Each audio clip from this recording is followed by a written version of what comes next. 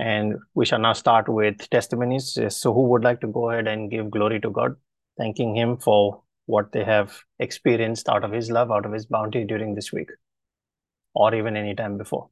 If you haven't testified earlier and you now feel convicted to testify, please feel free to unmute and speak.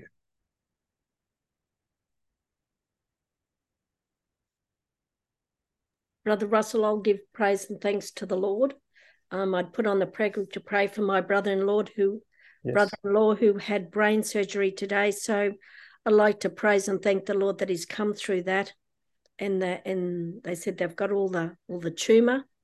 And I'd like to give glory and praise to the Lord for that, and every grace and blessing for every word and scripture that's been put on my heart this week. All the little gems that he has taught us. Give praise and thanks to the Lord for every new job that's been given in our prayer group to our prayer warriors, and just praise and thank him today. Just give him all the glory. Amen. Yes. Praise God. Thank you, Jesus. At the same time, we also pray for all those that are still stretching their hands out to Him, seeking a job, seeking that blessing on their finances so that they might move ahead with their lives. Father, we lift all of those up in our place of prayer today, so that out of your mercy, just as you have raised some of us, let that same grace be extended, Father, that these might be comforted in all their challenges, that every weakness shall be eliminated, and your abundance shall flow into their lives and into their homes, in the mighty and all powerful name of Jesus. Let it be so, Lord. Thank you, Jesus. Yes, who else would like to share their testimony? That's a powerful testimony of a successful surgery. Praise God for that. Yes. If you have anything more you'd like to add, anyone else would like to share their testimony today?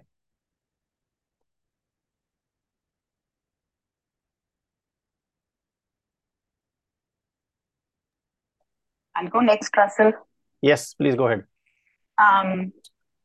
Thank you, God. Thank you, Father. Thank you, Holy Spirit, for all the blessings and graces that you pour out on us every single day, even when we are not worthy of it.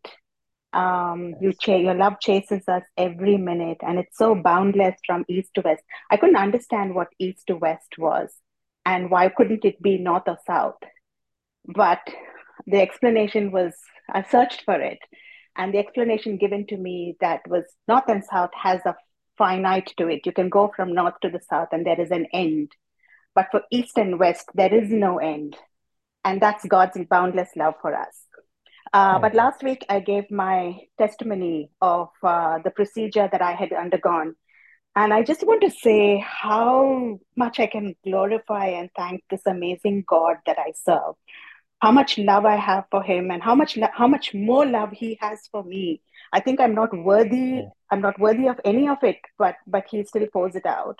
And today I will say, and I confidently proclaimed last week that I am confident of my results, because my eyes were only fixed on my creator and my healer and my redeemer and the person who has given me salvation. So when I had my eyes fixed on it, I was so happy that not one negative thought from the devil in terms of, oh, what can be that result? Or what if it is? Not even one single thought came into my mind during this waiting period. Not one. I can confidently say that. And the specialist called me, and I had my biopsy results. It was a biopsy that I did, and the results came through as being benign.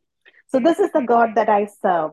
And this brings me to then my journey of faith, which this prayer group has helped me in so many ways. And I remembered a podcast when I got the news, and I was so thankful. And to God, I thought about a podcast I had listened to at a time, because this journey of faith hasn't been easy. It hasn't been something that you can wake up next morning and say, oh, I trust God so much, I believe in God. It doesn't happen overnight. And there was a story that I was reminded of, that there were trees grown in a biodome, and they had everything. They had ample water, and they had the right temperature, and they grew really well. But suddenly, the trees started to fall, and the reason for that was because they didn't have a strong root system. And I think I was like that 3 or 4 years ago with that really, really weak system. Um, there were no storms in my life uh, to make me strong. There was no wind in that biodome. There was no storms, because those are the things that develop that root system. And I think at that point in time, I was Yes. there where I didn't have all of that. And my root system was so weak I could have fallen. But over the years, we've had a lot of struggles, both Sim and myself. And those storms, the heavy wind that came has blown us, battered us, and helped us develop our root system. And I think God, throughout that period, He must have been looking down upon us and saying, "Oh my girls, how much you are surviving this." And He must be also smiling and saying, "You don't know where I'm taking you, but I have a perfect place for you." And I believe in that. And today I want to say that, yes, the root system is still in progress, work in progress. It has to get stronger. There's so much work that we need to do for him, for everything that he has done for us. And I hope that both of us, every day we start to imbibe more and more and more and more of him, saturate ourselves so much that we fill ourselves with him and nothing more, that we can carry out what he wants us to carry out for him in his life, and not let us be girls that live in that perfect biodome, uh, and like, because everything is nice, but then when a storm comes, we come crashing down. And I think Jeremiah 17, 7, 8 comes to mind. But blessed are those who trust in the Lord, that have made the Lord their hope and confidence. And I think we are like those trees planted on that new bank, where roots are so deep and into the water. The trees are there. We are not bothered by the heat or the worries or the drought, but we stay green. And thank you to this group. Thank you to everybody. I think my days, I know that how much.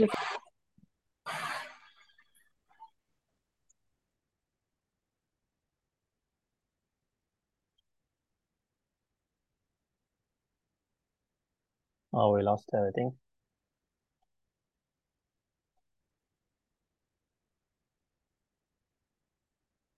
You can unmute and speak again, Les. You just went on mute. Oh, sorry. I don't know. Where did you lose me?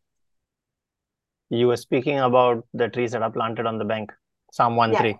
Yeah. So I'll only take 2 minutes more, but this is going back to last week's teaching about paying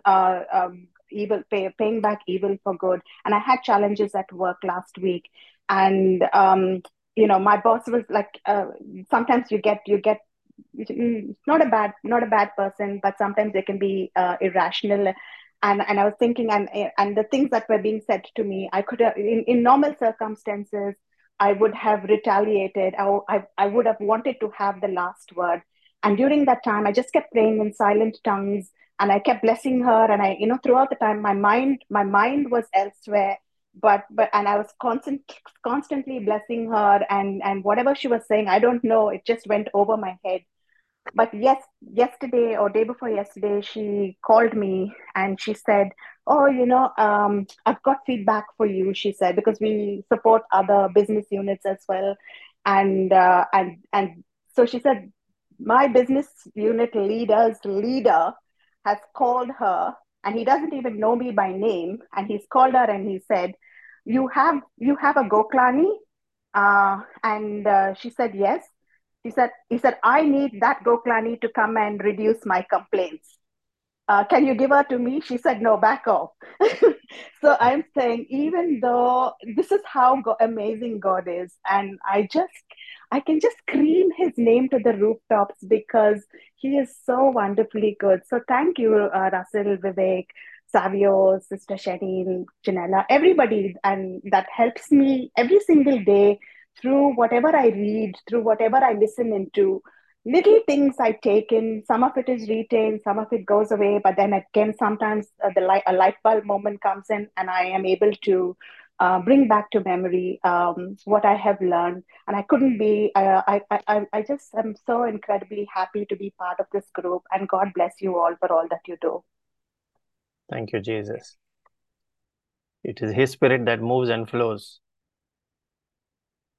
And He's always flowing. He's never stopping in one place. That's why He's always compared to water, He's compared to fire, and He's compared to the wind. None of these stand still in one place ever. So when He moves, His move is always beyond our understanding, and His move is always the last move against every other enemy. So Romans 8:28 is what I see here in that circumstance. Even in difficult circumstances, He turns it for our good. Praise God. Yes, thank you. And faith is always built only in the furnace or in the wilderness. Muscle is always only built when it's exercised in the gym or otherwise. And a house that is built only on a rock, the one rock that we know, Jesus Himself, that house will withstand all kinds of storms. That's what we are called to live by in our Christian journey. So praise God. Thank you for this testimony. Thank you, Hassan. Yes, who else would like to share their testimony, their journey with Jesus? Anyone that has benefited from applying, like how Sister Les said, she's been applying that teaching. Anyone else who has benefited from this last series? We've had 11 episodes there. So there's a whole lot of valuable information, learnings, wisdom, and content that has been poured out into those 11 sessions. Anything of those, any bit of it that you've applied and you found that, oh, this has brought transformation in my experience and in my environment around me. Would you like to share something there? No matter how small it is, you might just say, oh, it just helped me in whatever you're doing with your family as well. It's worth sharing, because it's not about sharing with others here. You're giving thanks to Jesus to say, Lord, you taught me through that series, through your servant, and this is how I have been blessed. That's what you're really doing here. You're giving Him thanks.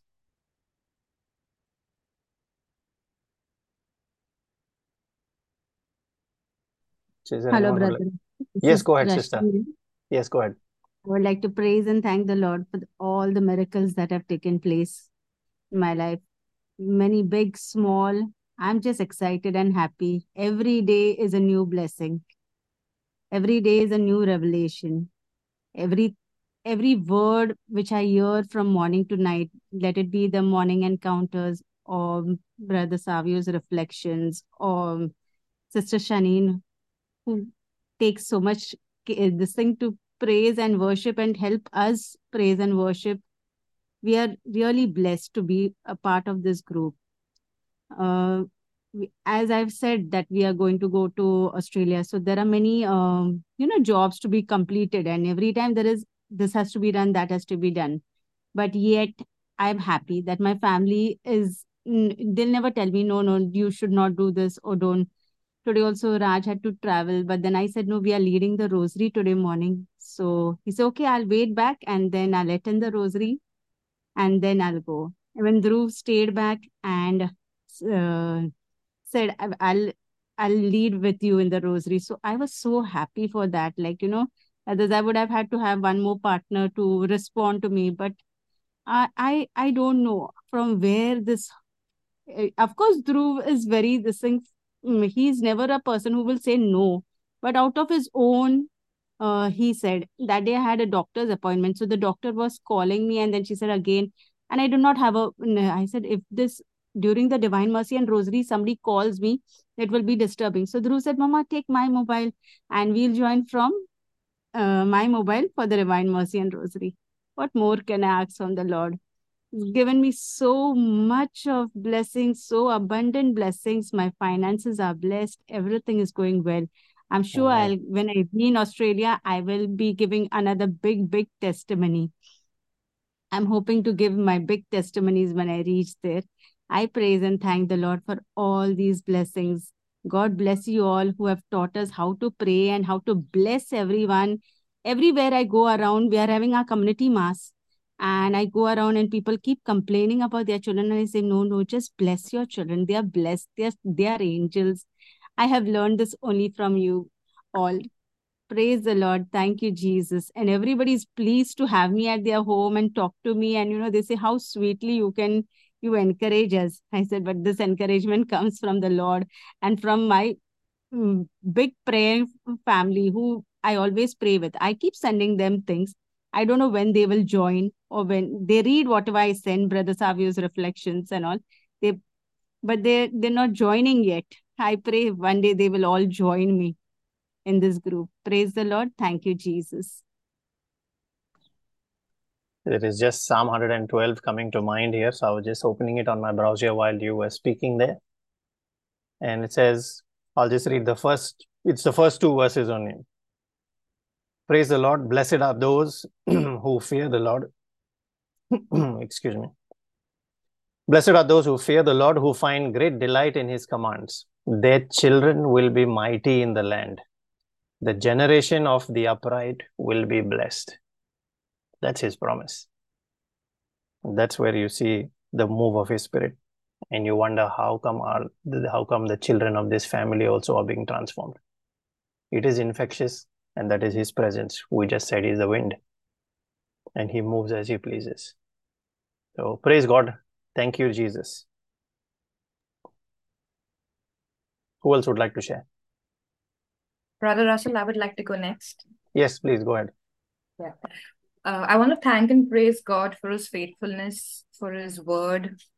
I have a few medical tests which I had to do, and I did ask for prayer for some of the prayer warriors. And I also prayed in tongues while I was waiting at the clinic. And I could see the Lord's hand in changing that medical report for me. So I want to thank and praise God for that. Also, I had mentioned that some months ago that the verse Jeremiah 29:11 and Proverbs 3:5-6 kept showing up for me. And a few days ago, I was, kind of just a little worried with all the medical, things which are going on. And I was just like thinking, Lord, you showed me Jeremiah 29:11, and, when am I going to see it come to pass? And while I was looking at my Facebook memories, I saw Jeremiah 29:11, which I'd posted 10 years ago. And it showed up in my memories at that moment. And I was like, wow. So I just want to say that there are times where we forget the Lord, but he is so faithful. And I just want to continue this journey onwards with ensuring that I continue to thank him for his plan, which he is going to reveal to me soon. And I believe that he's going to help me to hold on, while I remain strong, to see that promise come alive in my life. Thank you. Praise God. So what he's really telling you then, and often this is his way of confirming when he puts that verse on your heart, and then he will show it to you in certain other places visually, or you will hear it. That's a confirmation. Then you know for sure that is coming from him. And this talks about his plans for you. And then Proverbs 3 verse 5 and 6 talk about acknowledging him and trusting him. So we are called to walk in faith and to hold on and believe unto that plan. And faith, yes, the extreme example of that faith, which is what we really call to have, otherwise is not faith, is the faith of Mary, who said there, let it be done unto me according to your word. This is exactly the situation for us to say the same thing. I don't know what lies ahead, but let it be done unto me according to your word. I am trusting you, and I hold your hand and walk with you. Yes. Praise God. Thank you, Jesus. Thank you, Jesus. Yes, who else would like to share? Brother Russell, I like to go ahead. Yes, please go ahead. I like to testify. This week, a miracle happened for me. Like around 3.5 months before, I had requested for prayers. Because I have to write the exam for the pharmacist, that is for practicing in Australia. So I wanted a letter which is very tough to get from my university back home, and I couldn't travel back to India for that particular reason. But the Lord is so amazing. he got in Destiny Helpers, and normally the certificate, unless we go personally and apply, they never give it. Yeah. But because all the Destiny Helpers, they were there to help me, and the Lord helped me secure it. I finally got it. So I'm so grateful to the Lord. And also I just like to tell you that even all throughout the Power of Word series, brother Vivek kept on repeating about the forgiveness part, and all this happened. All this, the letter which I got, happened when I followed exactly what he told to do, the homeworks, everything about forgiveness. So, and also, and I just like to testify as well that apart from this letter, that something hard that was inside my heart, I felt a big release. I felt like, it's like something light. It lightened me a lot. And I felt something move out, and it was so beautiful. I can't explain. I couldn't literally open my mouth. I was like praying, but then when I got this message, and forgiveness was, I let go. I released everything. It was so peaceful. It was so beautiful. It's not explain. Can't explain that feeling that we get through. And so I'd like to praise and thank Jesus for each and every blessing that he had given, and also for removing all the spiritual blindness.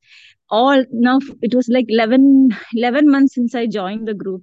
And from A to Z, what all Brother Savio's writings, be it yours, Brother Russell, or even Sister Shanine's, Brother Vivek's, everything, you all spoke to me the truth.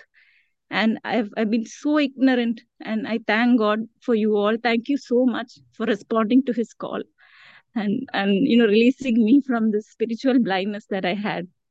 And I'm so grateful to God for you all, and also for all the testimonies that I get to hear. It gave me strength to testify as well. Thank you so much, Jesus. Thank you, Lord. Thank you, Jesus. Thank you, Jesus. Yeah, it all comes from multiple channels, but the source is one. And Jesus said about him, when he, the Spirit of truth, will come, he will guide you into all truth. That's exactly what is happening in your case. Yes. Thank you, Jesus. Praise God. Praise God. Thank you, Jesus. Thank you. Yes, who else would like to share their testimony? These are such beautiful testimonies of people applying their what they have learned and what they've been convicted of by the Holy Spirit. So by his works, Lord confirming his word through signs and wonders. Just as he said, Mark 16:20. So who else would like to give their testimony of what the Lord is doing in their lives? Hallelujah. Praise the Lord, brothers and sisters. Praise I God. want to thank and praise the Lord today for my students and who come back and who help me when I am most in need. And yesterday it was Blanche, my student. And so beautifully, it was around more than half an hour that we were talking, we were praying in tongues, and she was interceding for me and even counseling me. I thank the Lord for such lovely angels around me. God bless you, Blanche. God bless all my angels, destiny angels, and prayer partners. Praise the Lord. Glory to God. Hallelujah. Hallelujah. Praise God.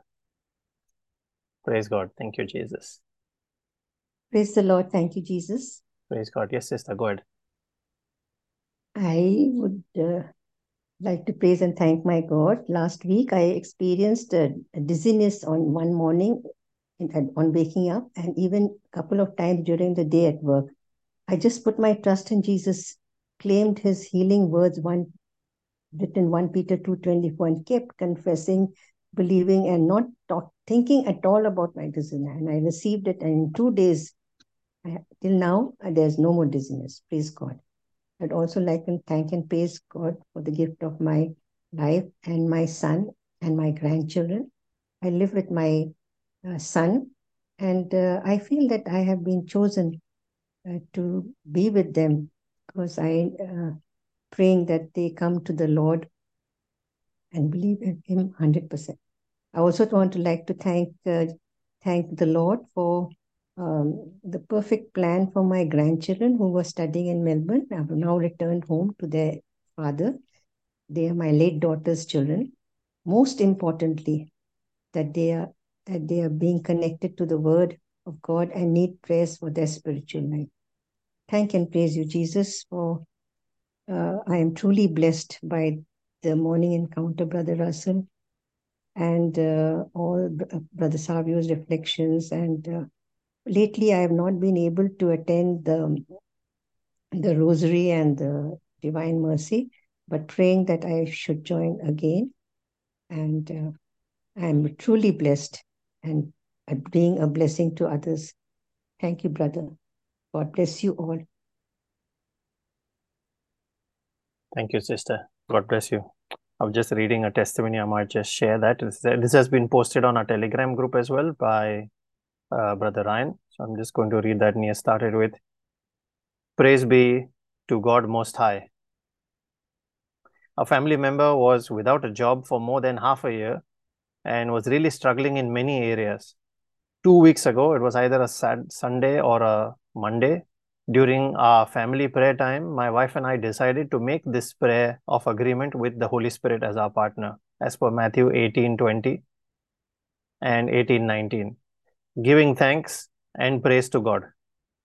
The same weekend, we received a message from this family member that on the Friday, that is 4 days after we made this prayer of agreement, a letter of appointment was sent to the person to be signed, and he could start work the following week. The joy there that was placed in all our hearts cannot be explained from the sequence of these events. It's simply magnificent. My wife tells me that while we made this prayer of agreement, she felt in her spirit that a blessing was released for him. We cannot thank and praise our Abba Father, Lord Jesus Christ, and the Holy Spirit enough for his mighty and powerful works. Thank you, Mother Mary, Saint Joseph, and all the angels and saints. Praise be to God. Hallelujah. Thank you, Jesus.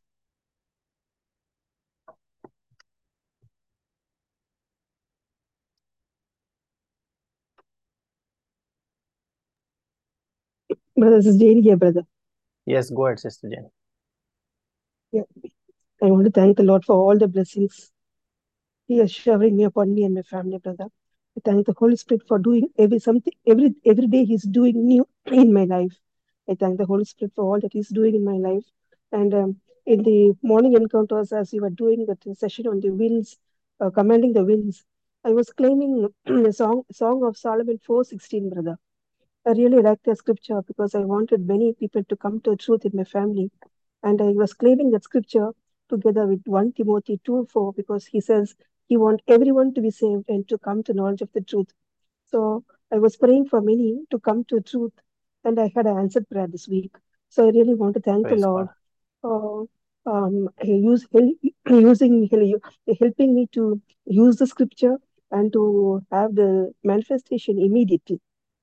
So I want to thank the Holy Spirit for all the answered prayers, and He is using me. He has asked using me to share the word of God in other places also. So I'm writing an article in a book on the word of God. So I really thank the Holy Wow. Spirit for giving Praise God. power to do so. So without His power, I'm nothing. So with His power, Yes. He has given me the power, and with this power, I'm doing the work. So I really thank the Holy Spirit for giving me this opportunity to share the word of God, to share the truth.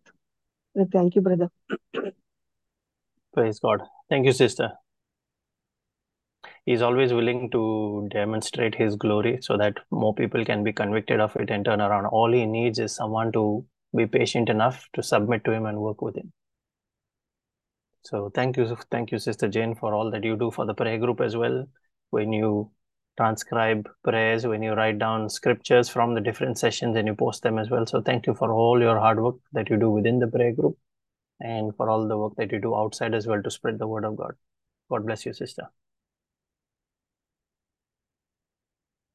Yes, who else would like to share their testimony?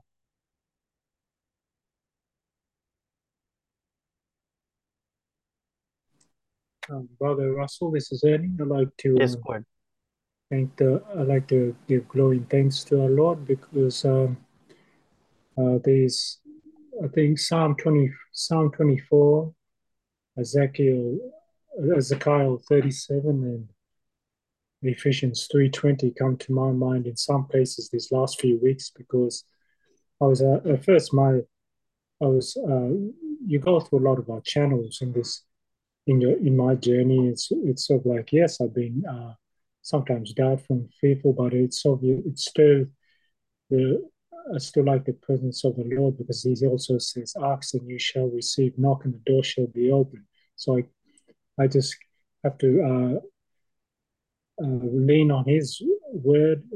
I'm very blessed to just ask for such an Almighty God, because nothing is impossible to Him. And through your teachings and through Ezekiel 37, it's to speak to the wind, oh you speak to the four winds, the Son of Man, and stuff like that. So I just one day, I just for other reason, I thought it was like a north wind blowing in the north direction. I think you mentioned about unexpected blessings, but I wasn't thinking of Yes.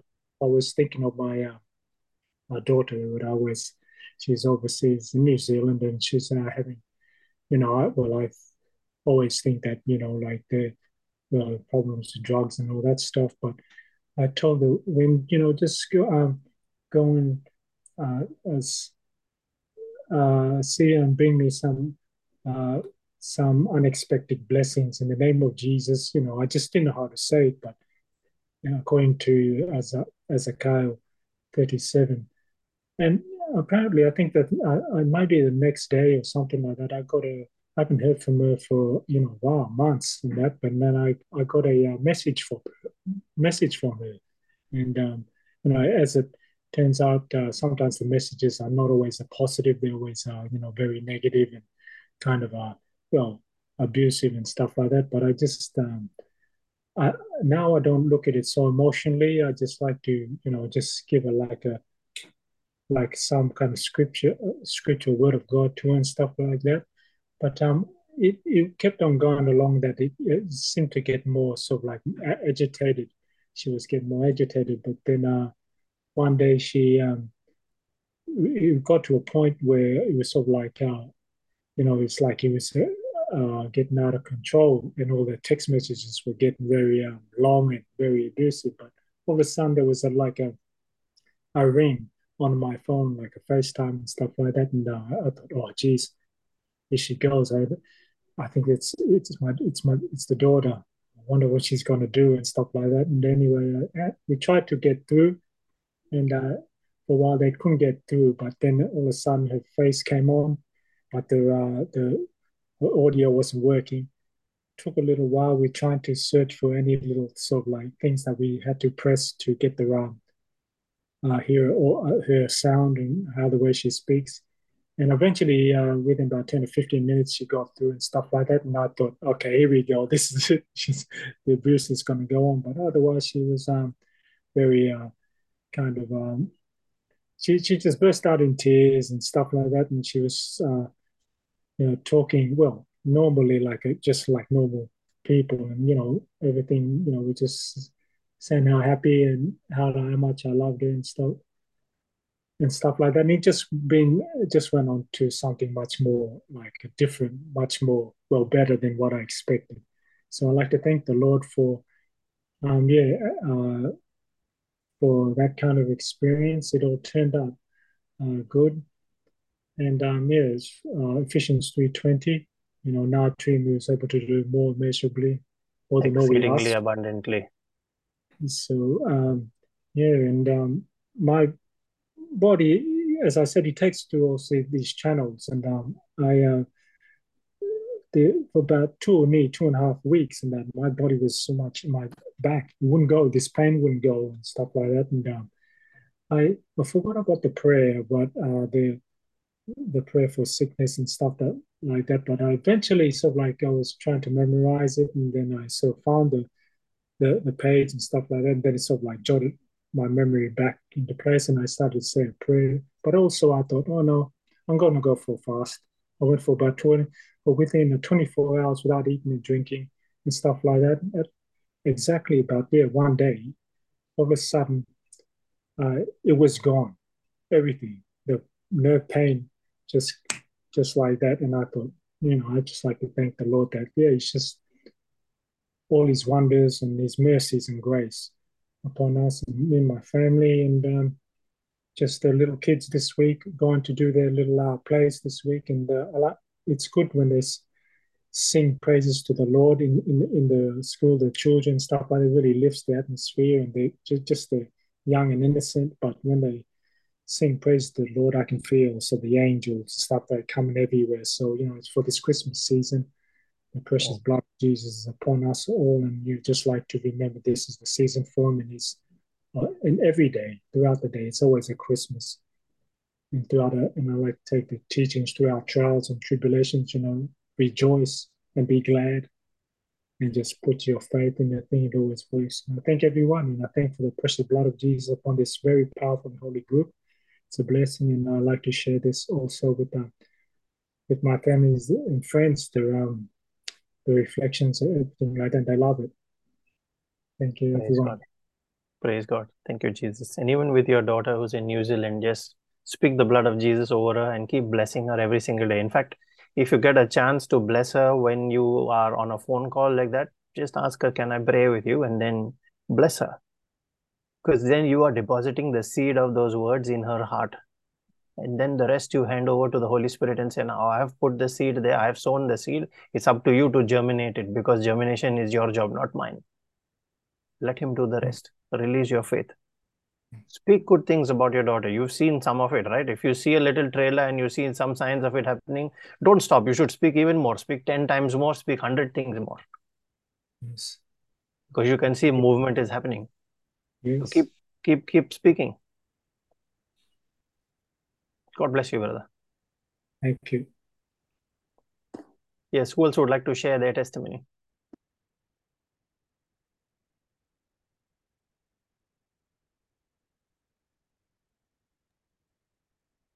Thank you, Lord, for the gift of life. Thank you, Lord, for your mercy, Lord, that you pour into our lives every single day. Thank you for covering us in your precious blood, every single member of this prayer group and their families. Thank you, Lord, for your word, for the Holy Spirit, for your revelations that you give to us every day. Thank you, Lord, for working for our good in every situation in our lives. Thank you, Lord, for your blessings, for all the miracles that have taken place this week, for all the healings, Lord, of those who have been in hospitals, the healings that have taken place. Thank you, Lord, for your goodness that chases every member of this family, Lord. Amen. Thank you, Lord. Thank you, Lord, for the spiritual authority that you have blessed each of us with, Lord, that we can use it to destroy every plan of the enemy. Thank you, Lord, for every new thing, Lord, that you are doing in our lives. Thank you, Lord Jesus. I would like to give us a short testimony on the power of words. Generally, between my kids, my son and daughter, at times there is an exchange of words between them that are more negative words, calling each other names, but even more negative than that. And so my wife and myself, we mentioned to them, every time call one another names, rather than that, let's exchange it for three blessings that you're going to say to the other person, and vice versa. So we started to do that during this week, and we can see changes in the atmosphere itself. It entirely changes that setting and that atmosphere into a more positive atmosphere. And that's really working well. Thank and praise you, Lord, for your inspiration, Lord. Thank you, Jesus. Thank you, Jesus. Thank you, Lord, for blessing Brother Savio with the grace that you have placed upon his life, the anointing through him. There are so many more families around the world that are blessed and will continue to be blessed. Your shofar blower, Father. Let him and his household and his generations be blessed forever. In the name of Jesus. Amen, Lord. Thank you, Jesus.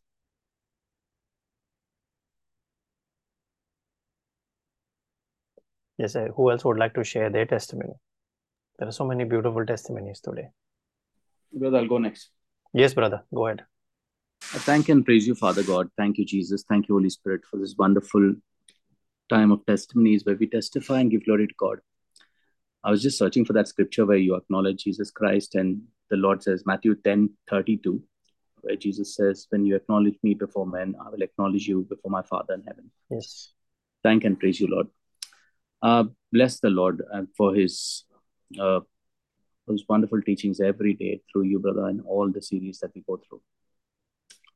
So today I was actually I'd gone for lunch in a lunch break, and I was having a deal that I had to sign off because I'm in sales. So the client was not ready to sign the documents to take his loan. Basically, I'm a loan broker, and I needed the deal to go through. So on my way back, I just realized that every time I tell everyone, play with the Holy Spirit, and I said, Father, in the name of Jesus, I come in your holy presence with my prayer partner, the Holy Spirit.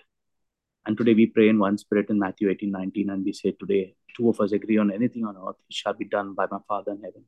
Both me and the Holy Spirit agree in one spirit that this client has signed his paperwork, and the entire loan documents have gone through and everything is cleared. And I just happened to reach the office, and when I reached my computer, I just opened it, and I had the client's phone. He just called me up and says, "Look, I've signed the papers and the documents," and I didn't even ask for anything, and it was all done.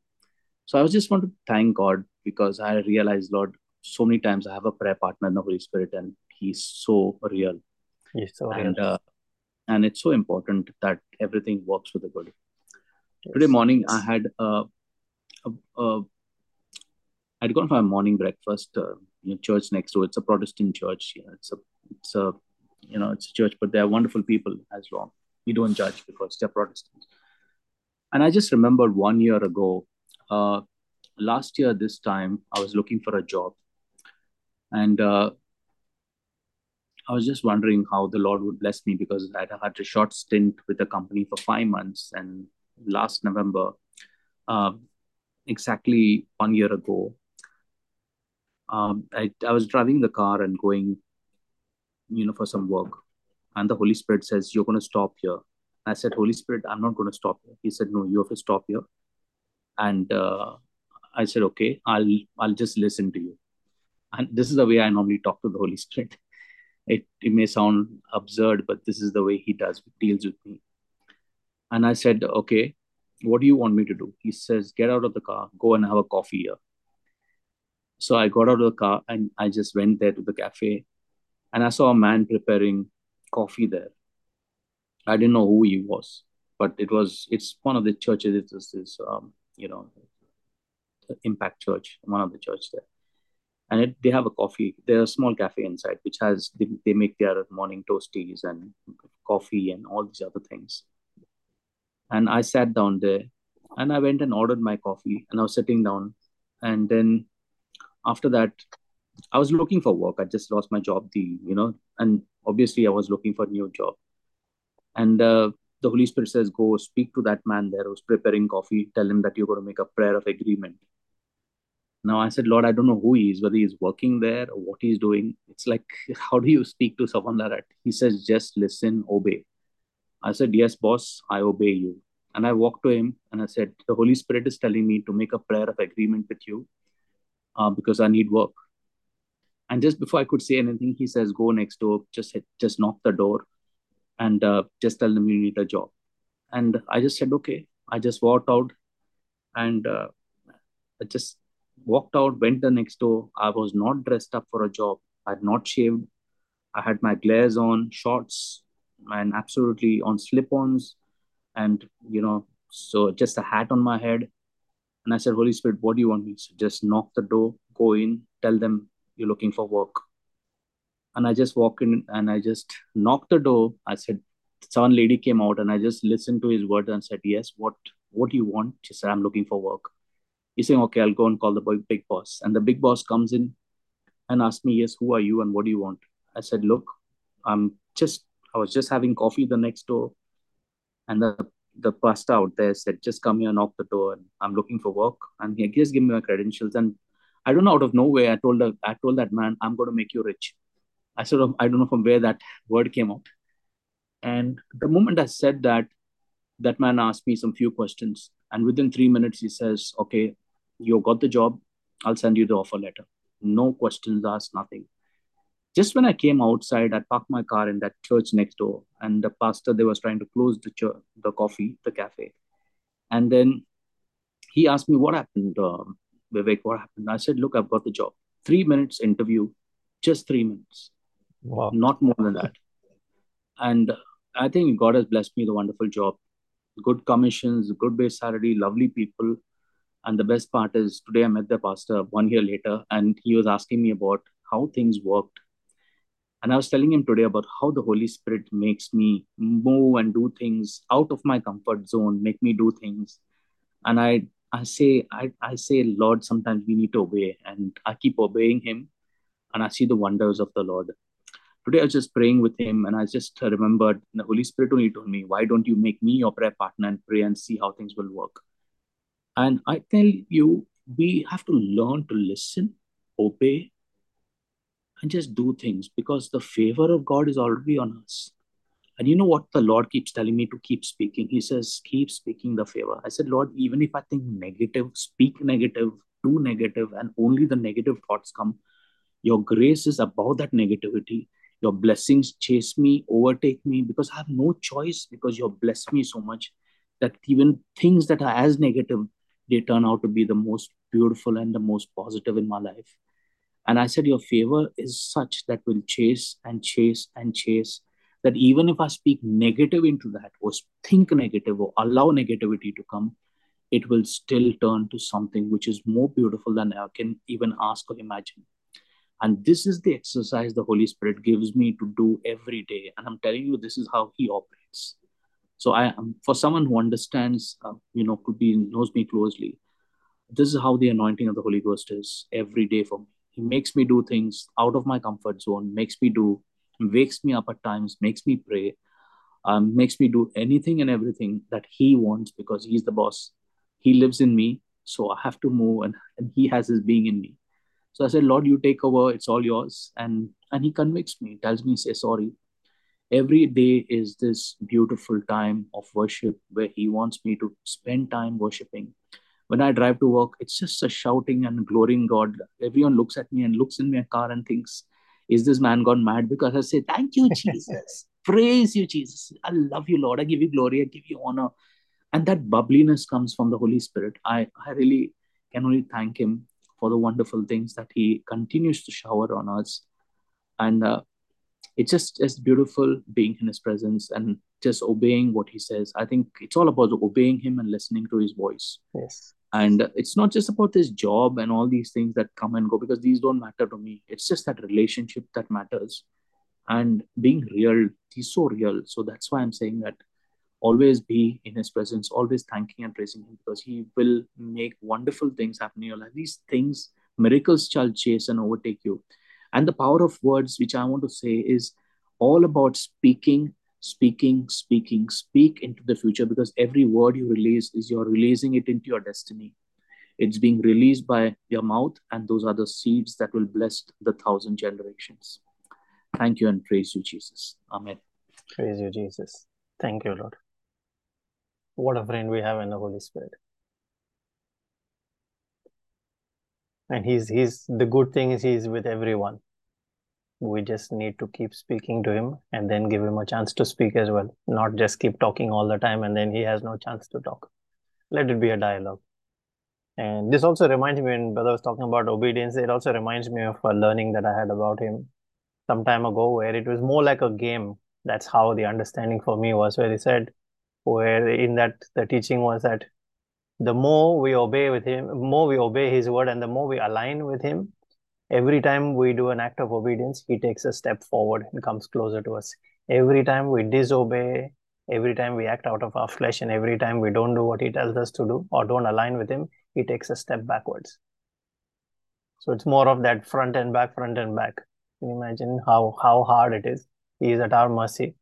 And all he's saying is, if you listen to me, I will come closer. And the thing is, when he comes closer now, he's the carrier of that power. When he comes closer, the intensity grows brighter. It's like you moving to the source of light.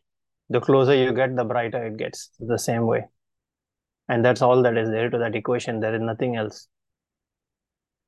We can't go with our works. We can't go to him and say, Lord, in your name, in the name of Jesus, I've cast out devils, I've done whatever else, healed the sick and all that. And because we are not justified by our works, it's just by our faith, and our faith says only one thing: obey him, listen to him, do what he says, and you will come closer. So praise God. Thank you, Jesus. And he's coming with that friendship, so it's so beautiful. Thank you, Lord. Yes, who else would like to share a testimony? We'll take one last one and then we can get into this evening's teaching.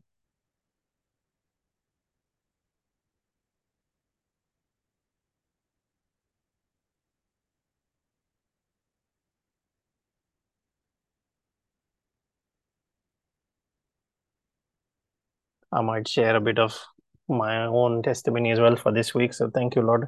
And for me, it's always, I don't focus too much on the physical signs that I see there. It's more of the spiritual journey that He takes me on, the learnings that He gives, and that personal engagement that we have with the Holy Spirit. The very fact that I'm able to pray on His energy, not expending my energy, is so powerful. Because when we combine with His Spirit, when we are joined to Him in spirit and one with Him in spirit, you pray out of His energy. So when you can then go and pray on tongues, you are not tiring yourself, you're praying on His expense. And it is so beautiful. He carries us on His shoulder so that we don't have our feet on the ground there. We are not running on our own. And then the revelations that He pours every time we open His word. That word that is the land of milk and honey. Transformation into kingdom life.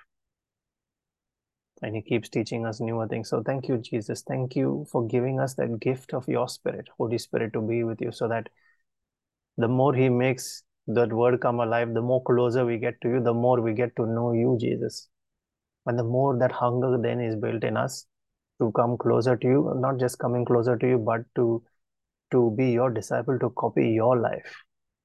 So that we can then say, Lord Jesus, live your life through me. Galatians 2:20. How beautiful is that? Where the things we used to do earlier, all that toxicity, now you start to hate it, you start to run away from it. And this is not something we can do on our own. This is not something we are doing on our own. So when I look at my own behavior, I look at how far that transformation has come, where there were things that were so natural to my nature as such, to speak, to question, to challenge, to use logic, and yet now we say, Lord, I will not do those things. There are times where we would get angry and now you think, no, it doesn't bother anymore. There are things that you would see earlier and now you think, I can't afford to look at this. You just feel so sick. So thank you, Lord, for all that transformation that you are bringing in my life. And thank you for the gift of the Holy Spirit. Thank you also for the privilege to be part of this prayer group, this praying house.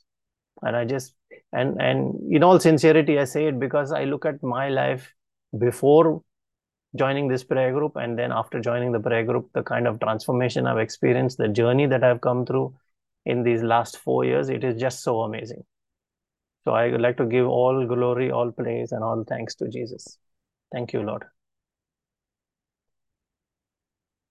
I'll just quickly make a few announcements and then we'll get into this evening's teaching. So once again, a warm welcome to all those that are joining us for the first time. If you are being blessed by this session so far and you're enjoying it, please join us on Telegram. I'll share the link here. You can download the Telegram app from the Play Store, and then you can just click this link and you'll be able to join us on the prayer group. The advantage there is you have these regular teachings that are posted there, reflections that come straight from the Holy Spirit, morning encounters, Friday Bible studies, but then there's also the opportunity for you to pray with others, where you can pray the rosary, you can pray the divine mercy session. That corporate prayer, collective prayer together has immense power in it. And then at the same time, you can also post your prayer requests on the prayer group, and there will be others who don't necessarily know you and will still pray for you or pray for your family that you have requested prayers for. It is so beautiful there. So please do join that prayer group if you feel so inclined and you are feeling blessed today. Also, we have, I'll just also update you on the different sessions that we run so that you can join us accordingly. We have morning encounters run 365 days a year, so 7 days a week, 7 a.m. in the morning, Australian Eastern Standard Time.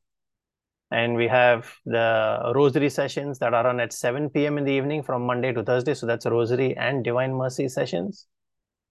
7 p.m. in the evening, Australian Eastern Standard Time, Monday to Thursday. And on Friday, it's run at 3 p.m. in the afternoon because we have this Bible study session run in the evening from 5:30 p.m. onwards.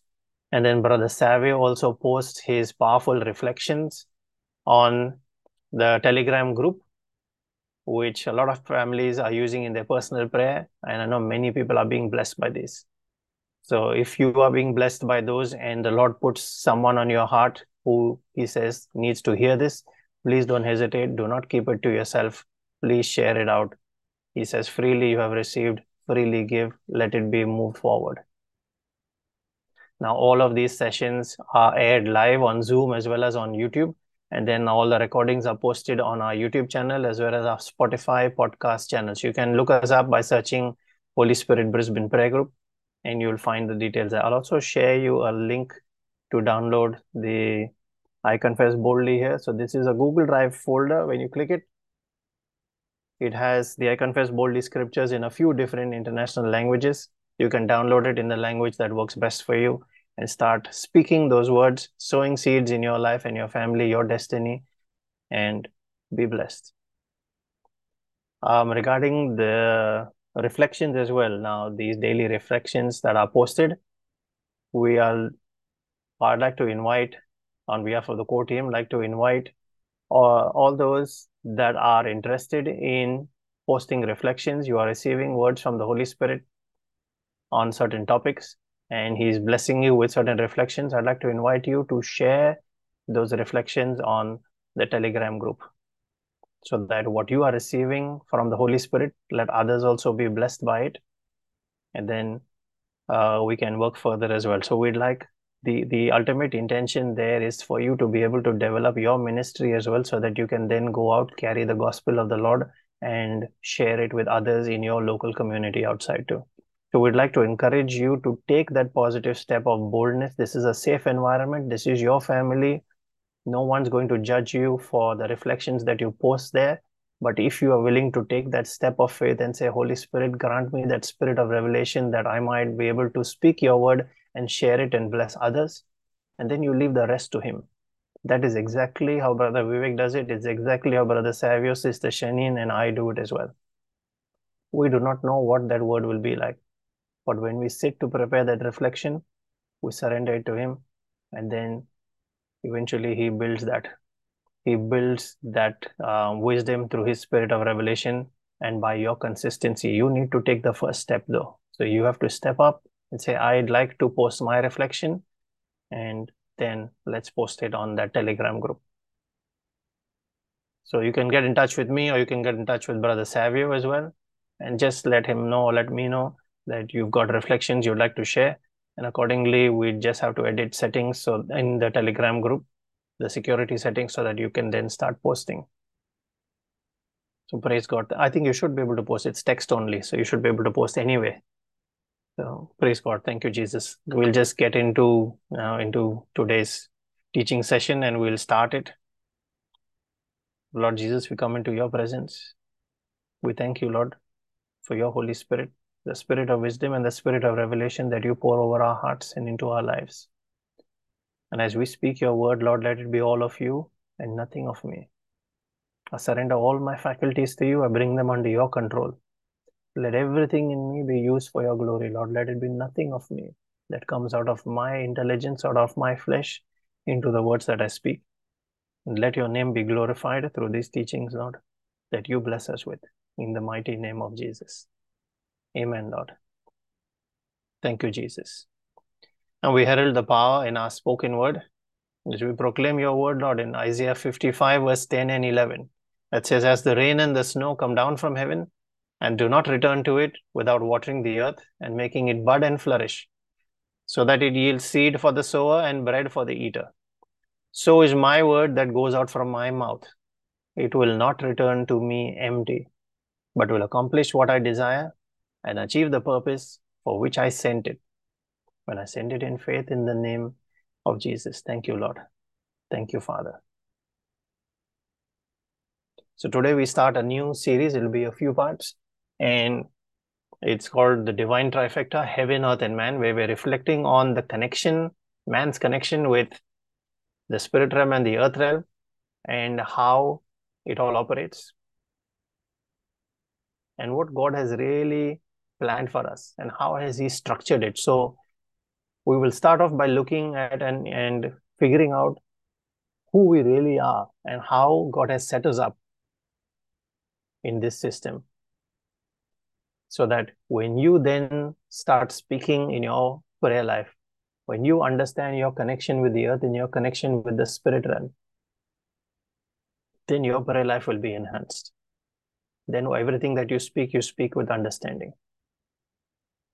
So we've touched on this in our morning encounters as well in this last week or so, but I'd like to go a little more into detail here during this session so that it opens up, a few layers more of revelation, and it will help us in our understanding overall of the word. So the first scripture I'd like to touch on is Psalms 8, verses 4 and 5, Brother Savio. Psalms 8, verse 4 and 5.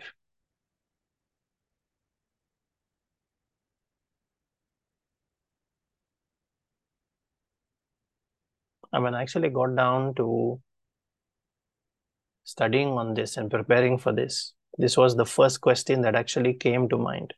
And there is so often, many of us, and I'm sure, I think almost all of us, when we see the kind of blessings that come upon our life, and many times when it's unexpected, and we think, Lord, what did I even do to deserve this? Why are you so kind? What is mankind that you are mindful of them? Human beings that you care for them? You have made them a little lower than the angels and crowned them with glory and honor. So the big question here is, why is God so much focused on man? And that's what really got me studying more on, Lord, what is it so special? Is there something special that he has made us in the way he has made us that we are not aware of, that we need to have a better understanding of? So then when you understand who you truly are and what your capability is, and where do you really sit in terms of that whole hierarchy, heaven, earth, man, angels, demons, all of it put together, then you understand what he's trying to reveal to you through the word. But for this first, I'd like to look at a little background. Now in Genesis chapter 1, it says, God made heaven and earth and all creation of it. And on the sixth day only, man was created. So before he created man, there were angels, and one of them was Lucifer. Now we're going back actually to the history of our origins. How did we come to be? How did man come to be into existence? So it must have been a long time before us. And I'd like us to look at, Brother Savio, if you could take us to Ezekiel chapter 28, and you can take us in the King James Version, please. Ezekiel chapter 28, we'll look at verse 14. So there were the angels, that is before, this is the time before man was created now. There were angels. Lucifer was one of the covering cherubs. So covering cherub is one where if you look at the structure of the temple, the Ark of the Covenant, and it has the mercy seat. Above the mercy seat, there are two angels that are covering the mercy seat with their wings. So it's the throne of God being covered by the wings of those two angels there in that structure of the ark in the temple. And Lucifer was one of them. So that was how close he was to God. So all these verses here, in your time, you can actually read a little earlier from verse 8, I think, in Ezekiel. You see all this where he says thou in all these verses, that thou is actually referring to Lucifer. So you can see in this verse, he said, you are the anointed cherub that covers the throne upon the holy mountain of God. And he has walked up and down in the midst of the stones of fire. So, and the next verse, if you see, it says, he was perfect in all your ways.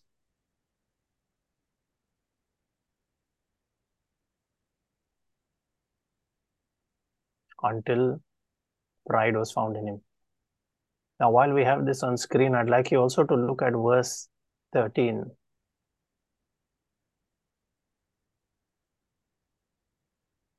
When you look at verse 13, look at the start of it. He was already in the Garden of Eden, even before man was put in that garden. So a lot of us, at times, we wonder when man was created, how did Lucifer come there? He was already there even before man.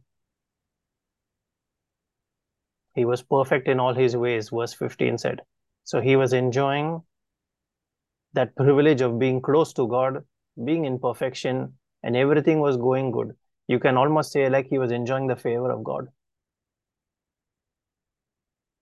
until that iniquity was found in him. And because of his pride and he rebelled, he had to be expelled. Look at the next one, verse 16. It says, because of your ways, you are filled with violence and you sinned. And so he had to be, because of his profanity, he had to be cast out.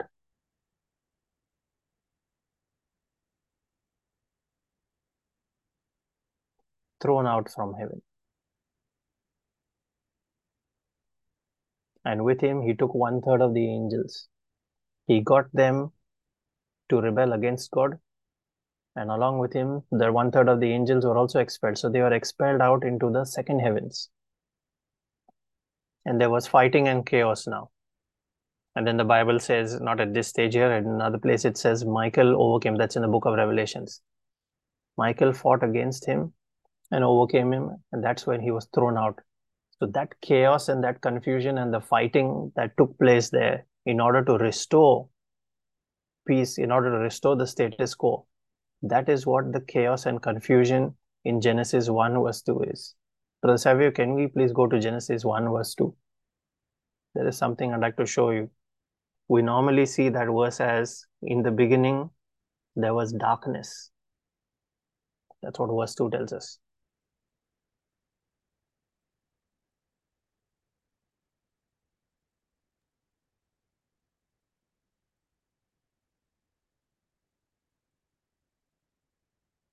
And the earth was without form and void, and darkness was upon the face of the deep. And a lot of people. Sorry, please go ahead. And the Spirit of God moved upon the face of the waters.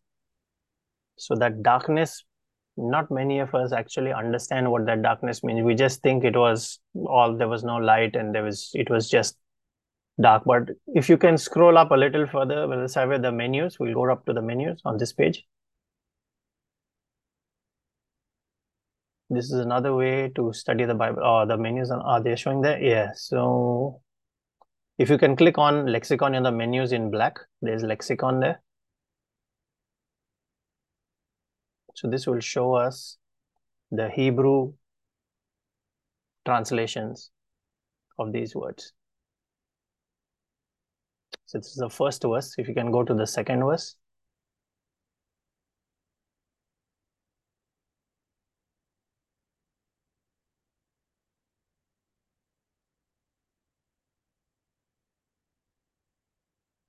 So if you're looking at in that table, if you see the second line, formless, the Hebrew word there is tohu. And then the third line, formless and void, tohu wa wohu. If you actually look up translations of these Hebrew words, tohu wa wohu, it means chaos and confusion. The English translations have taken it as darkness. But chaos and confusion, when you now put that back in Genesis 1 verse 2, in the beginning, the earth was void and formless. There was chaos. You can see chaos, unreality, emptiness, confusion, darkness, obscurity. These are the adjectives that are used to describe that time of battle, that confusion that was taking place with all that upheaval going on, Satan rebelling against God and seeking to turn away. And that's when God spoke to restore order. And he said, let there be light, let there be wisdom, and let there be order and structure. So light is not necessarily only physical illumination. In the Bible, light talks about wisdom, light talks about order, light talks about structure, light talks about the rule of law as well.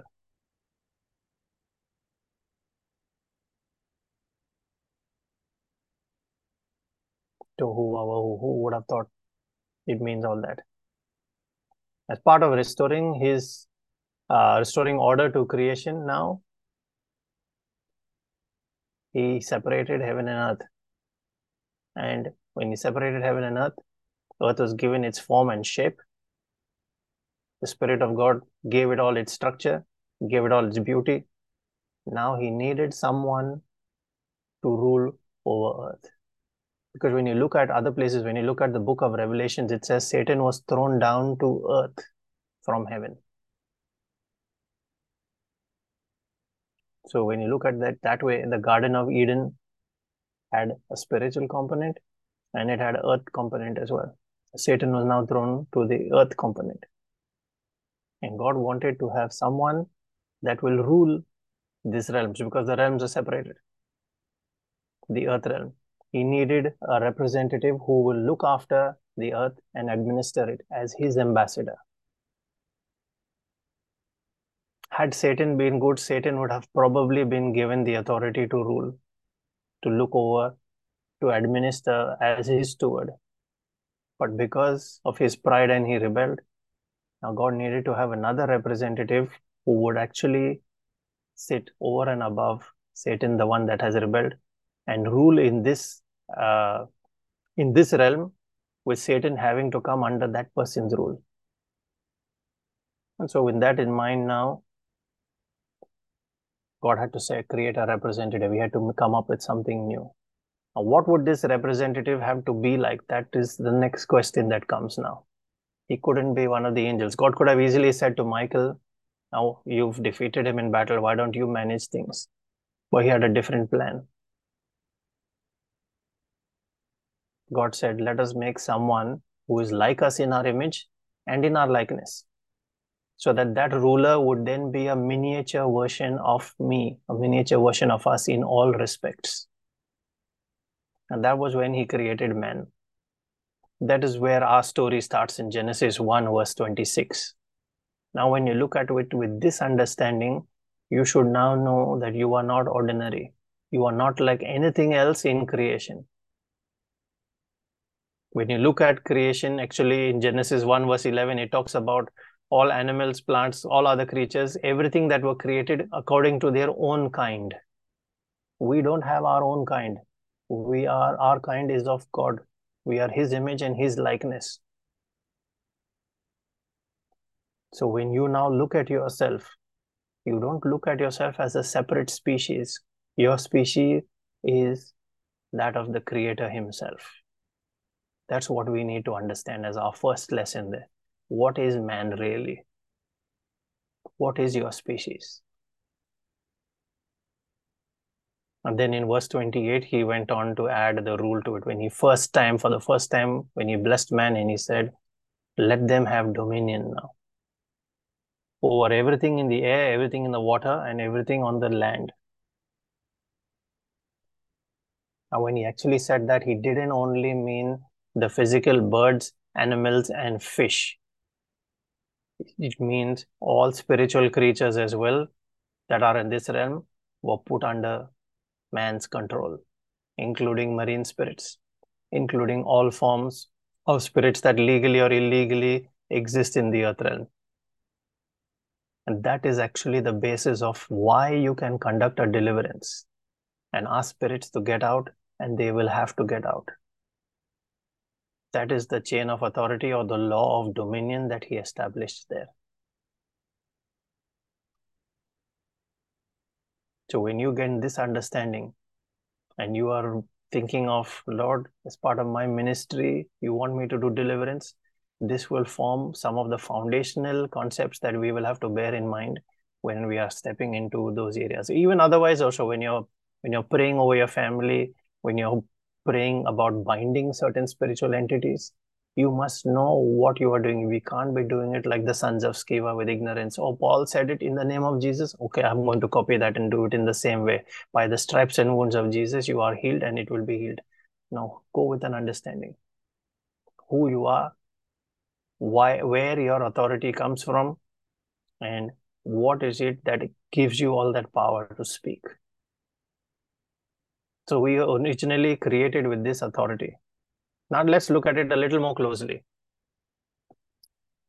When we are placed in the same realm as as Satan, and he was put under man's rule, do you think he would like it? Being full of pride. You can actually see, let's go there actually. Brother Savio, Isaiah chapter 14, verse 12 to 15.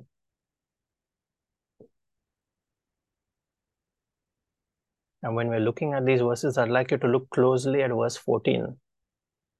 He's filled with pride.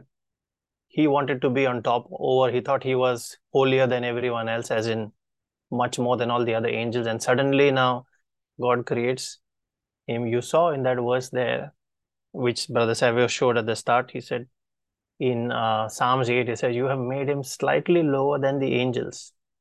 Lucifer was an angel.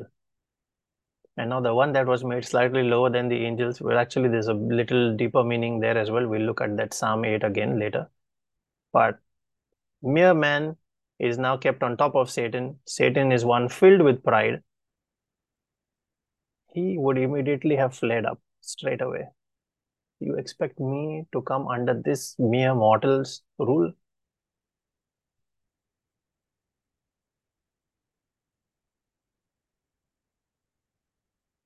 So he would actually now, out of that anger, definitely want to crush man.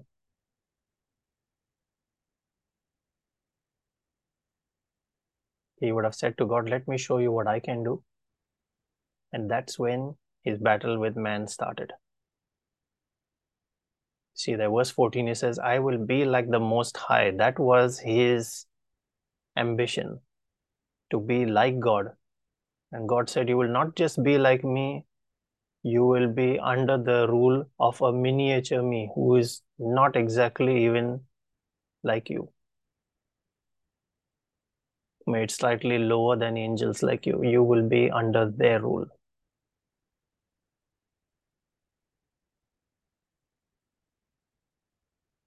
That's the whole basis of why Satan hates man so much.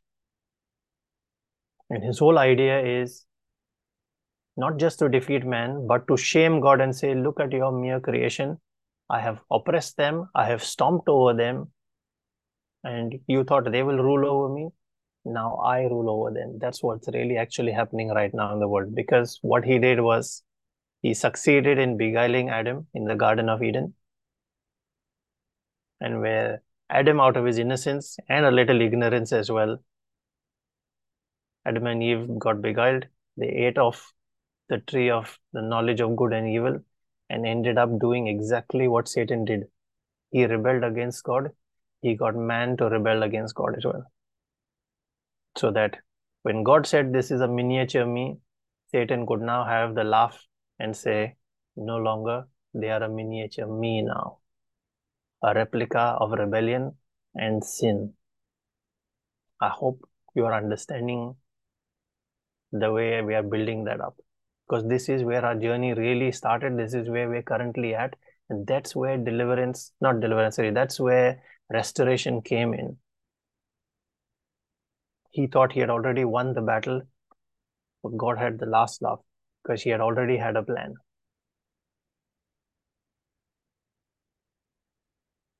Now, mind you, in all of that, in beguiling man, he didn't do anything that would directly go against him.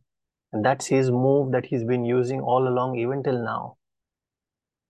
He used legal loopholes to get man to make the mistake so that for all practical purposes, when judgment of the law comes, it is man who will be found to have been doing or to have done the wrong, not Satan.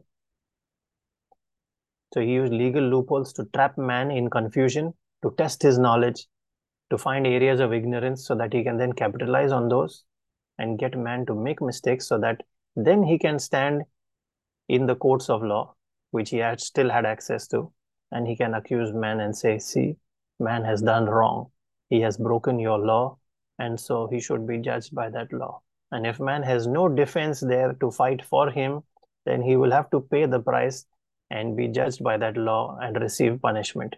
And that's the whole reason why much of mankind, even today, are suffering under that kind of judgment, and we are paying the price, and we wonder, Lord God, what did I do? What's my mistake? Our mistake is we have listened to him, we have done the wrong things, and the same one who actually instigated us is now standing to point a finger. But God had a bigger plan. God said, let me raise another man who will fulfill all the obligations, take back the kingdom, and re-establish the rule of man. But this time, let this man be perfect, so that Satan can no longer beguile him and take it back from him. And he established over the course of time, through Moses, through the book of Leviticus, he established ordinances for that atonement. And in setting them up, they looked benign. Satan didn't pick them. He couldn't pick what was being done there. God was gradually building the plan for redemption, setting up the systems that would then be invoked. And when Jesus set up his altar on the cross, and he paid the price there with his precious blood, atonement was achieved. Man was saved. Not only man was saved, through man, through Jesus being a man, man's rule on earth once again re-established. The rightful ruler enthroned once again. And then through his rule, what he's really looking to do this time is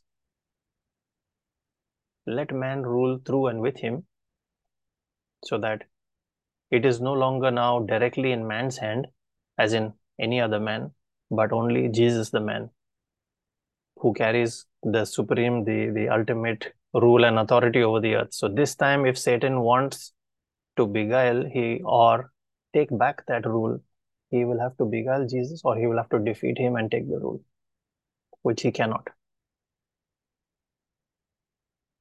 So that door for Satan was shut. And Jesus says, now man can be my ambassador of my kingdom. And as an ambassador, he can be a person under authority. And we will take this a little more in detail as we go through the series. This is just foundational basics so that we understand. Man can be an ambassador in his kingdom now. And as an ambassador, you become a representative of that government, of the king, which is Jesus. And you can exercise the rule of his government this time. So, in essence, we are restored to Genesis 1 verse 28, where God blessed man with ruling over the earth. But this time in a fail-proof system, whereby it cannot be snatched away from him again.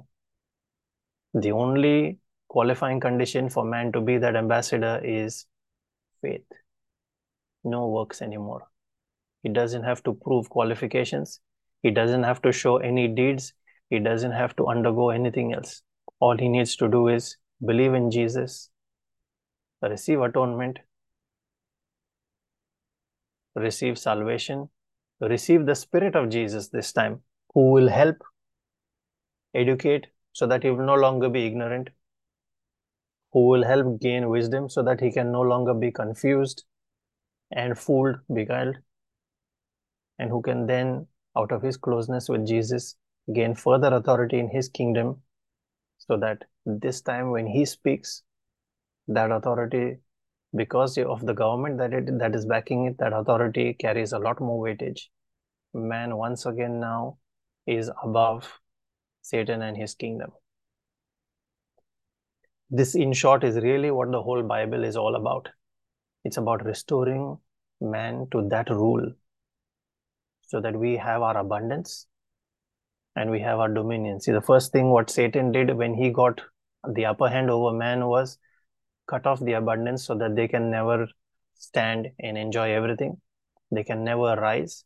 They can never gain wisdom and keep them busy, so that they can never even pray to God. And this is one of the prime reasons why we always, every morning in our morning prayer, we pray against all kinds of strongholds, especially that of prayerlessness, busyness, ignorance, and poverty. This is exactly the words I use every morning. This is the whole reason behind it.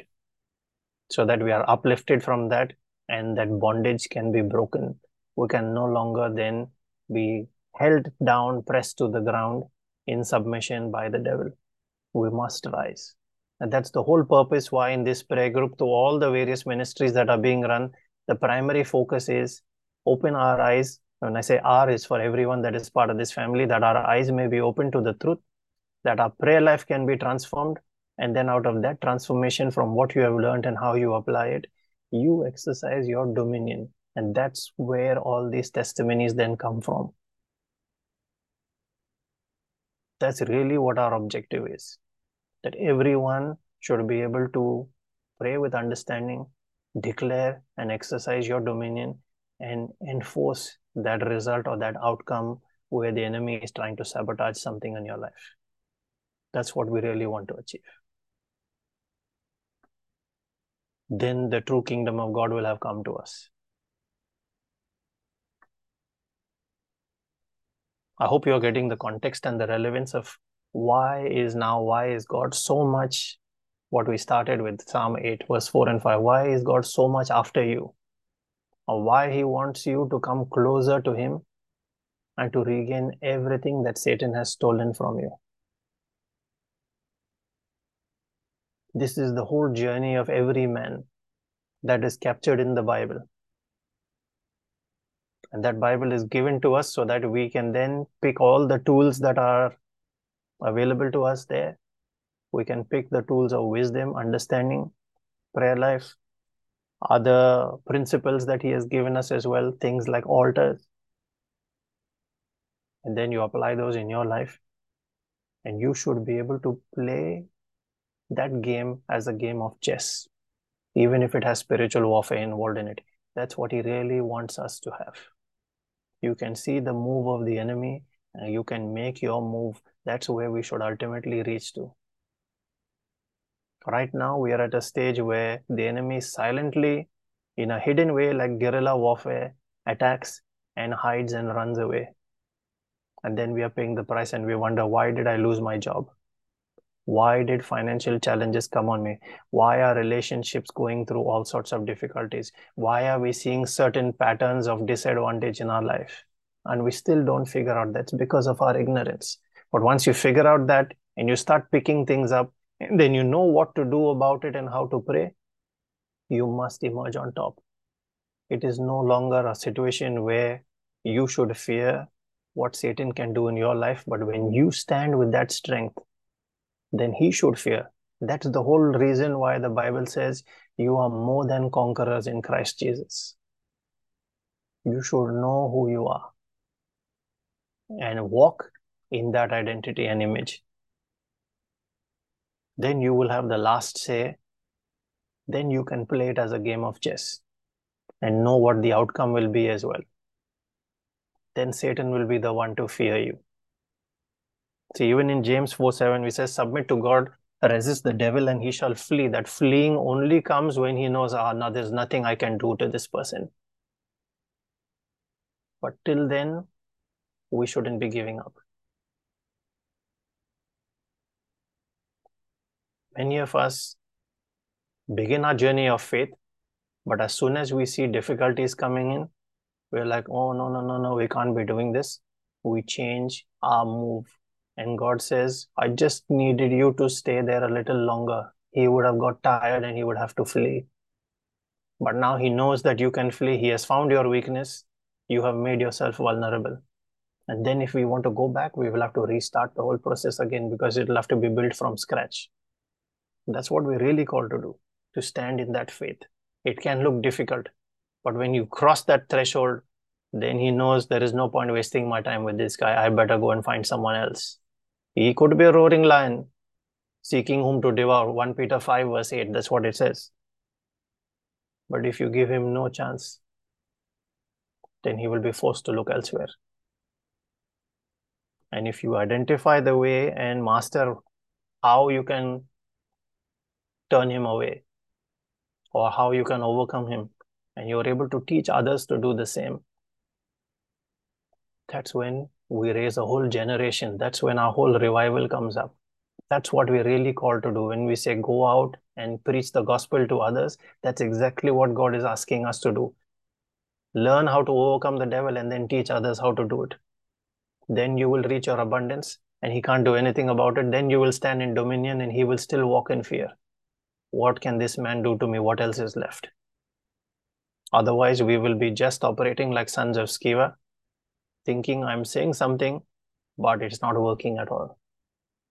And the devil just comes up, bashes them, and they have to escape the house naked and badly bruised. Isn't that what our Christian experience looks like? We are called to rise up. And you can only rise when you know what is written in the word about you, when you learn and understand it, and then you build your faith on it.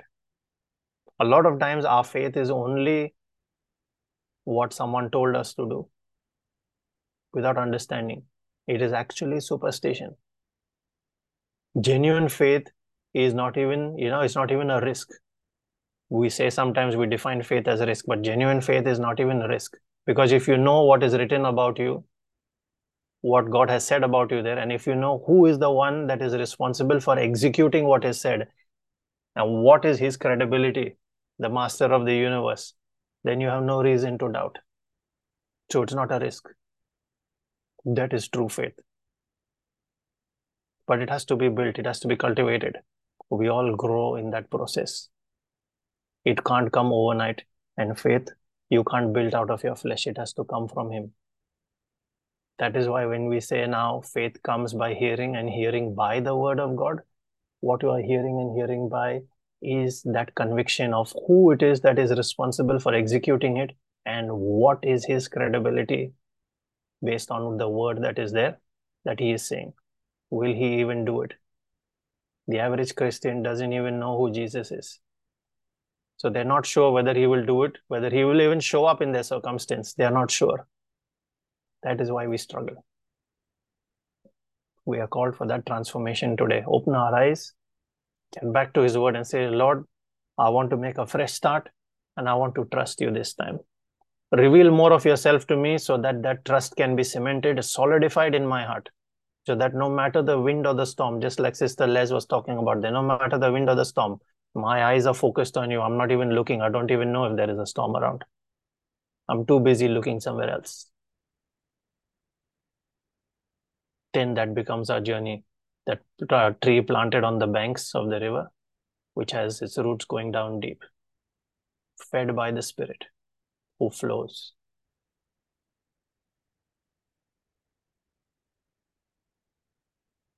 Let's look a little more at man now. How did God make man? And I have a question now. Genesis 1 verse 26 talks about God made man in his likeness and image. And then when you read further in Genesis chapter 2, again it says God made man and he became a living being there. Why is this, or what was this creation being made twice? Does anyone know why? Was man created 2 times? What do you think is happening there? Would you like to type in the chat?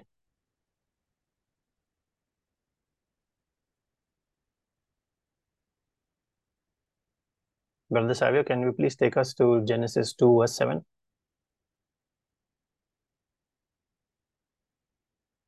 Has anyone thought of that? Genesis 1 verse 26 is God made man in his image and likeness. And then here again in Genesis 2 verse 7, he's saying the Lord God formed man of the dust of the ground and breathed into his nostrils the breath of life, and man became a living soul.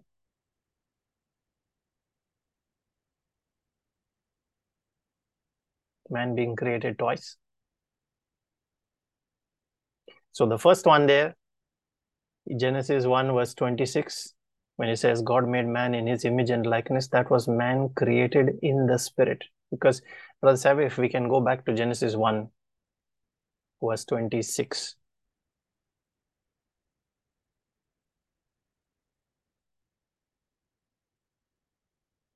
Because there again it says male and female he created them.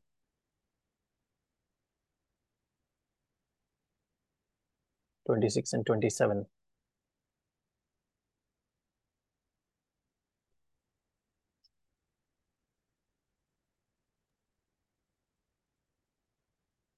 And God said, "Let us make man in our image, after our likeness, and let them have dominion over the fish of the sea, and over the fowl of the air, and over the cattle, and over all the earth, and over every creeping thing that creepeth over the earth." So God created man in his own image. In the image of God created he him. Male and female created he them.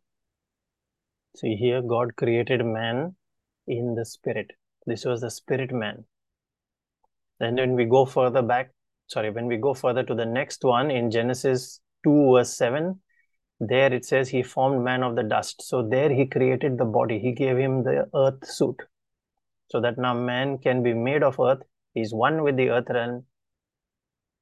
And that spirit can be housed. What God was really doing here in this part is he was setting a new law for life in the earth realm. This is the law of dominion and territory, that for any spirit to exist in this realm, they have to be a spirit that is housed within a body made out of earth.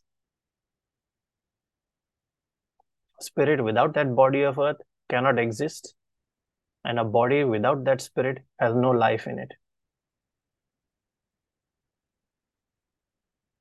And that is why when you look at in Matthew chapter 8, there is the story of Jesus going with his disciples in the boat across the sea into Gadara. And then after they endured the storm and landed in Gadara, and then he delivered the man from the legion of demons. The first thing the legion said to him was, "Send us into the pigs." Because if they were dislodged from a body and do not have another body to go into, they become illegal in the earth realm. And they can't exist in the earth realm then. So even if they were ready to go even into the pigs, if they can't get another man, that's because they would be violating this law of dominion and territory.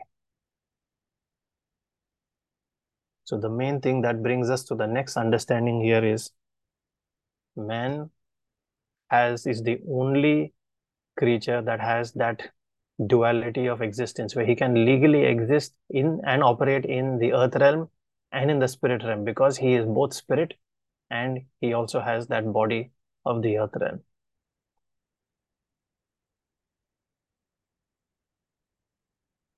So he's a spirit and he has to exist in the body in order to be able to operate in the earth realm. Spirits without bodies cannot exist in the earth realm.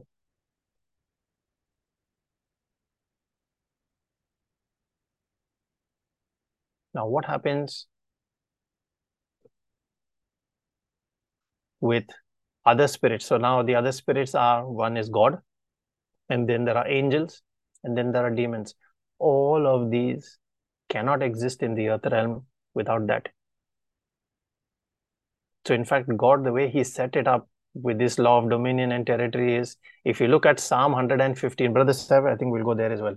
It's not in my notes, but we'll go there so you get a better understanding. Psalm 115 verse 16. He set it up in such a way that he gave the earth to man and he excluded himself from it, so that this law of dominion and territory will still hold. Even he himself didn't violate it.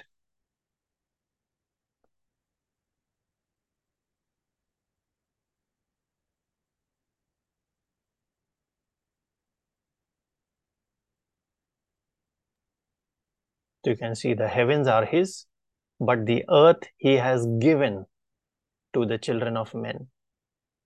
So when he says the heavens are his, but the earth he has given, means he is not retaining any control over the earth at all.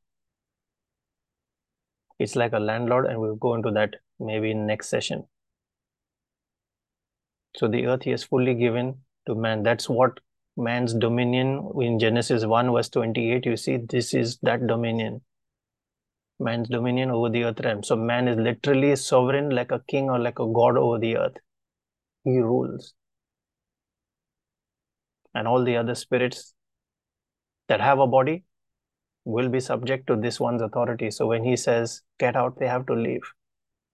That's really what our true authority is. It had to go through the whole process where Satan stole it and then Jesus restored it, like we've just discussed earlier. But going back to these spirits, now what do they really want is, they want not just to legally exist in the earth realm, but they also want to be in control. They don't want to be controlled. So they don't want to follow this second part of this statement here, to be under the control of man. That is why that same beguiling that was done to Adam and Eve continues even this day. And you constantly battle thoughts, the suggestions that come from the spirits of wickedness. Your soul is the battlefield. Soul has the emotions, the intellect, and the will. That's where all our decisions are made. That's where we operate from. So that's the area they look to influence. So if they can convince you to give them place to live there, then they will seek to control and not be under your control. That's what our constant battle always is. That's why we are given the Bible as a mirror, so that their actions are pointed out there, godly actions are pointed in there. You can look at it and you can decide which side of the battlefield you want to stand on.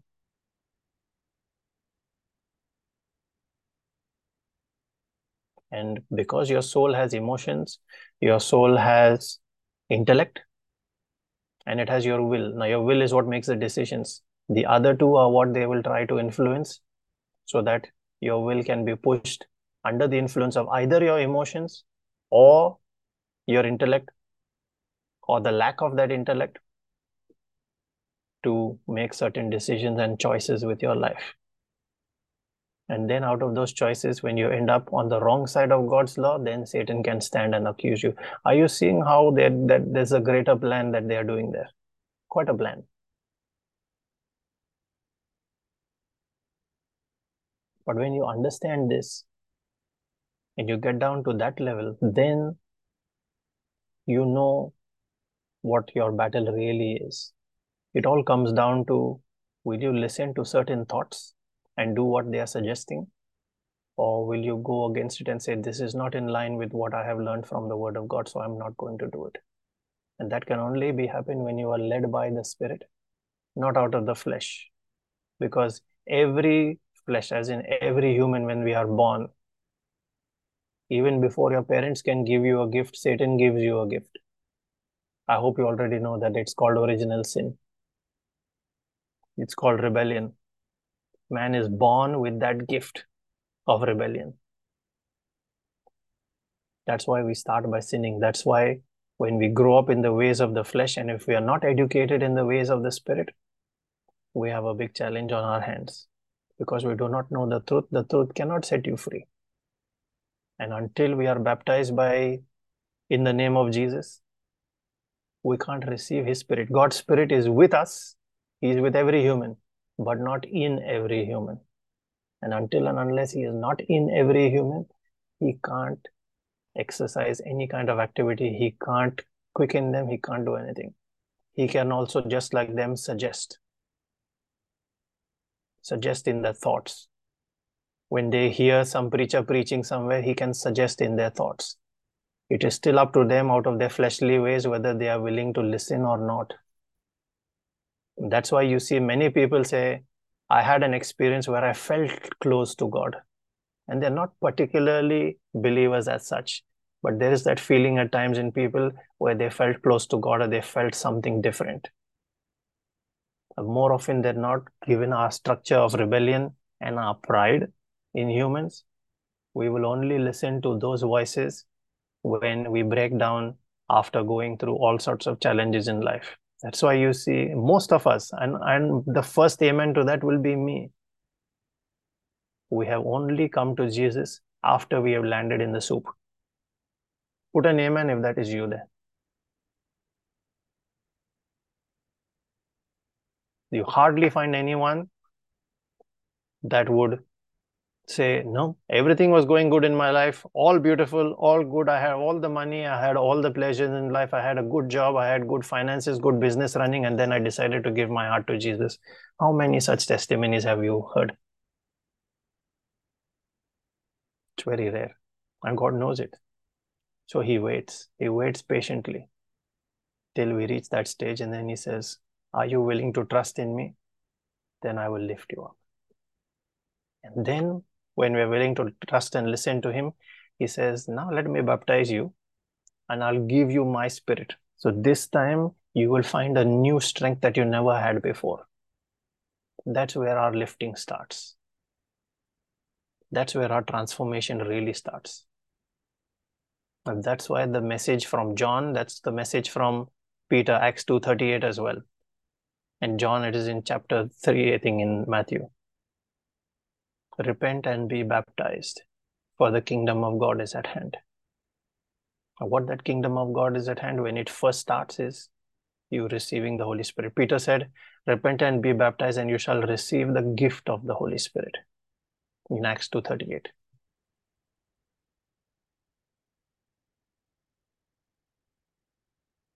So I hope you're getting that understanding. The next thing for us to know about man, now we're still looking at what is man, how are we made, and what are the key things that we need to know in the way God created and modeled us. So we've touched on us being made after his own image and likeness.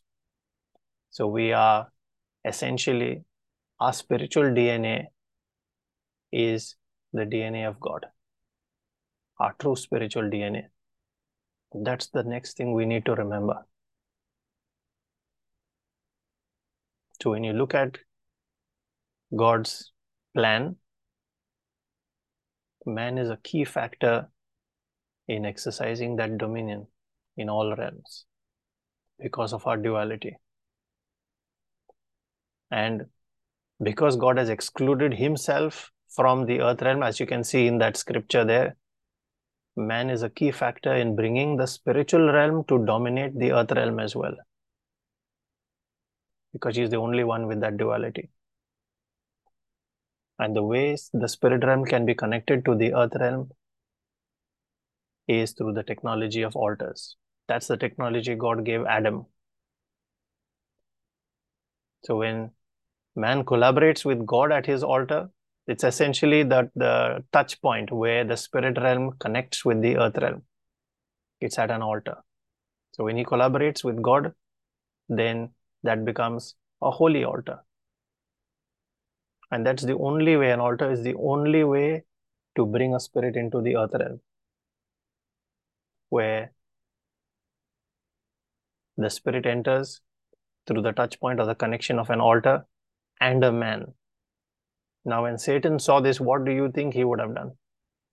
Oh, that's how, so far, there was law of territory and dominion, no chance for spirits to enter into the earth realm.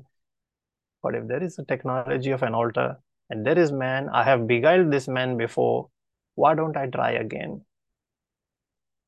That will establish a doorway for spirits to come into the earth realm and establish their dominion in certain areas of the earth realm. He is a copycat. He has copied all of God's systems. He never invented any of his own. So he immediately would have said, let me copy this. I can fool man again and use this technology, set up altars to me so that demons can enter the earth realm now. And then when they enter in, they can continue to beguile man, knowing how he is benign and a little ignorant. We can establish our dominion once again. That's how he has become the God or the ruler of this world. That's what the Bible calls him. And that process of him misusing those altars there, which was supposed to be holy, is now become a tool of witchcraft. It is unfortunate that man, out of his own foolishness, has given the devil legal access, because man didn't think of the bigger picture. He didn't even know it. People that engage in this, all they're looking at is the immediate benefit that they can get. And the demon there says, I will make you rich. I will give you power. I will give you authority. If you let me connect into the earth realm, through your altar and yourself. And they fall for it. That's the birth or the origin of witchcraft. The next thing we need to look at is our identity. You've seen that in your image, in your likeness. Our original identity is from Him, from God. But through sin, our identity got destroyed. And it was only Jesus, after our redemption, who restored it through baptism, so that once again, man who was called Son of God because of his spiritual DNA can now once again be called Son of God through restoration of that spiritual DNA. When you look at Romans 8, Brother Savio, I think we'll go there. Romans 8, verse 15 to 17. So we have made once again, through his sacrifice, we have made sons, adopted sons of God. And by being those adopted sons of God, we are made once again legal heirs, co-heirs with Christ. So your authority in God's eyes is equal there. He has seated you with Christ. He has not seated you somewhere below. And the reason I'm saying this is, don't let the devil or anyone else con you into believing otherwise. This is who you are. Look at these verses. For ye have not received the spirit of bondage again to fear, but ye have received the spirit of adoption, whereby we cry, Abba, Father. The Spirit itself beareth witness with our spirit that we are the children of God. And if children, then heirs of God, and joint heirs with Christ. If so be that we suffer with him, that we may be also glorified together. So raised as a son, made co-heir with Jesus, and glorified also, both. See, Adam lost his glory when he was kicked out of the Garden of Eden. Here, glory is being restored. You are brought once again spiritually into the Garden of Eden. And another thing that you should not let the devil con you into is guilt. If you can scroll up, Brother Savio, verse 1 of chapter 8. This is one of my favorite verses. I keep reminding myself this as well, because in your spiritual warfare, in the battlefield of your mind, the devil will keep reminding you you're worthless, you are useless, you have made a mistake, God will punish you, you have done wrong. And this verse tells you what the truth of God, how he sees you is. There is therefore now no condemnation to them which are in Christ Jesus, who walk not after the flesh, but after the Spirit. The word to highlight there is no condemnation. There is no condemnation for those who are in Christ Jesus. And Jesus gave an example of this to us as well with the woman who was caught in adultery. And all those that came to stone her, and he said, let him who has sinned cast the first stone, and they all went away. He said, where are they? If they don't accuse you, neither do I. Go and sin no more. When we repent, there is no condemnation when you are in him. You have to remember this at all times. If there is a thought that is weighing heavy on you and saying you are guilty, you have done wrong, you should always remember this scripture. This is your truth. Use it to fight. He taught us this by saying, how do we fight? By saying, it is written. This is what is written about you. Never forget it.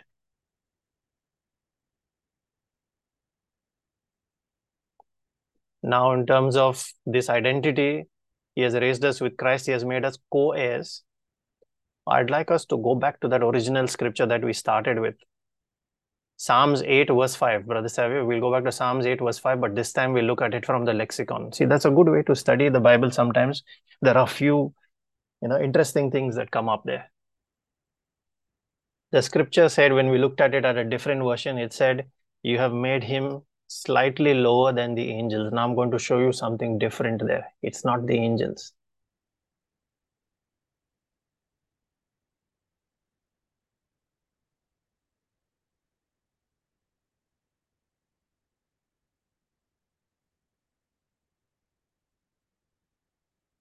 Verse 5.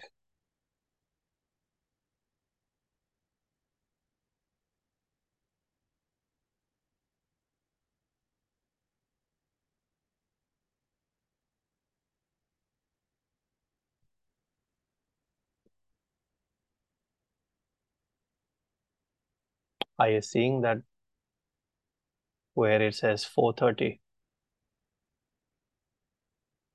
You read the left column where it says, yet you have made him a little lower than, not angels. You are above the angels. You are only a little lower than God. Look at the Hebrew word there. Little lower than Elohim. Elohim is not angels. Elohim is the name of God. See, sometimes it's good when you look at the Hebrew versions. Then you understand things in a new light. This is what our true position is. This is what our real position in the hierarchy with God, angels, demons, and every other thing in creation is. You are above all of them. The only thing that you are below is God.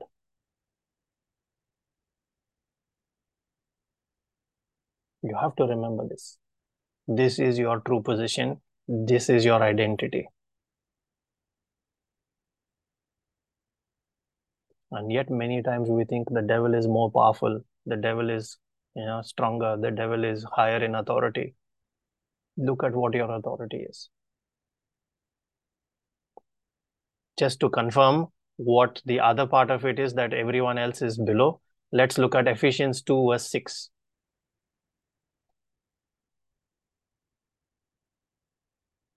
Then it gives you a complete picture. So now you have, the one part is you are slightly lower than God himself. And Ephesians 2 verse 6 will tell you what else.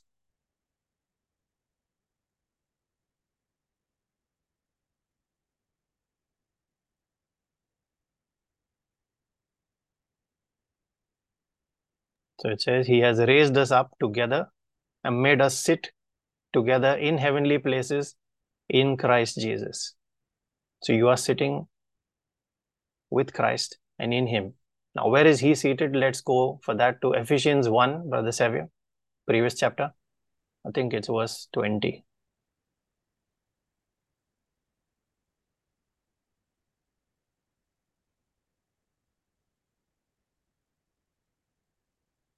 And 21 both. And probably you can 22 as well, we will look at. So I'll read it. So he raised Jesus from the dead and set him at his own right hand.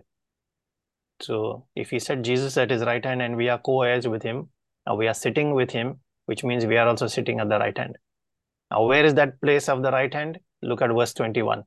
Far above all principalities, all power, all might, and all dominion, and every name that is named not only in this world, but also in that which is to come. And he has put all things under Jesus' feet, and he gave him to be the head over all things of the church. And you are now, Ephesians 2:6 said, you are sitting with this king who has everything under his feet. So you are above all of those, and you are only a little lower than God. That is your true position in the hierarchy. Can you see all the other principalities? Verse 21 says principalities, powers, mights, and dominions. Those are names of all angelic and demonic ranks. They are not above you. They are not more powerful than you. Your authority is higher. It's time you understand it and start exercising it through your faith. We should remember these things at all times, so that when it's time for you to fight back and say it is written, you know exactly who you are, you know exactly what God has vested in you. And then you can declare with confidence, when you know it. So what really is man all about? You are an ambassador. I'm just going to summarize all of these things now we have looked at. You are an ambassador of God designated to rule over the earth. One of a kind that can coexist in both realms. So you can connect with the spirit realm and with the earth realm. Your spiritual DNA is that of God. And now I'd like you to look at Psalm 82 verse 6, because the next statement I'm making is, you are sovereign over the earth. So Psalm 82 verse 6.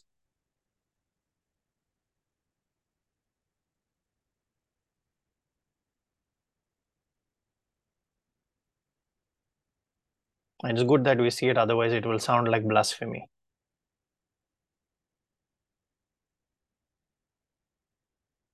This he said about man, you are gods, and all of you are children of the Most High.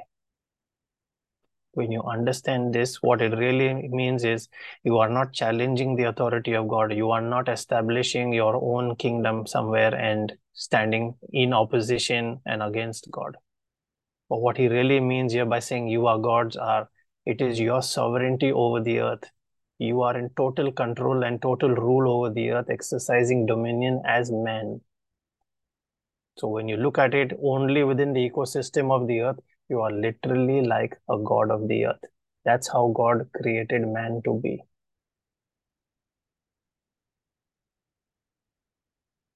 And Jesus repeated the same. Now you've seen here Jesus quoting this exact verse in John 10, verse 34 to 36. Brother Savio, John 10, verse 34 to 36. He quoted this exact same verse that's on your screen here.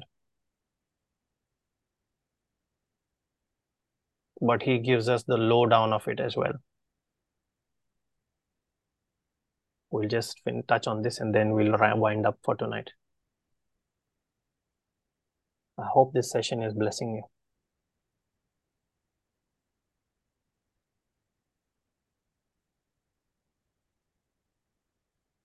See, Jesus answered them, is it not written in your law? I said, you are gods. If he called them gods unto whom the word of God came. See, he's specifying also there. People to whom the word came and they received that word, God called them gods.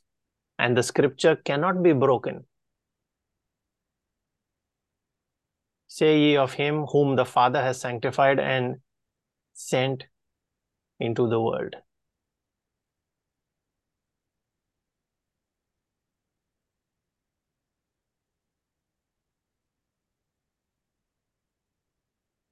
Are you understanding your sovereignty over the earth? But we can't stand on our own. So Jesus gave us the new system. He says, use my word. Nobody can stand my name. You will have the same authority of that sovereignty, but this time nobody can steal it from you because they have to come and steal it from me, which they can't. So our sovereignty stands. We can be as ambassadors, representatives of his government, and he says, my government will back you up. That is why he said, you will receive power. Acts 1 verse 8, when the Holy Ghost comes on you. Are you joining all those dots together? My government backs you. I give you authority. You are my ambassador, and I give you the power as well, so that you can exercise your authority by speaking, and that must be fulfilled.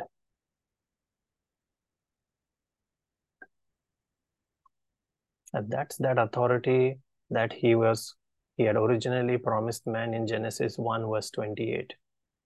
Let them have dominion and let them rule over the birds of the sea, the birds of the air, the fish of the sea, and everything that creeps and crawls on land. That's his restoration.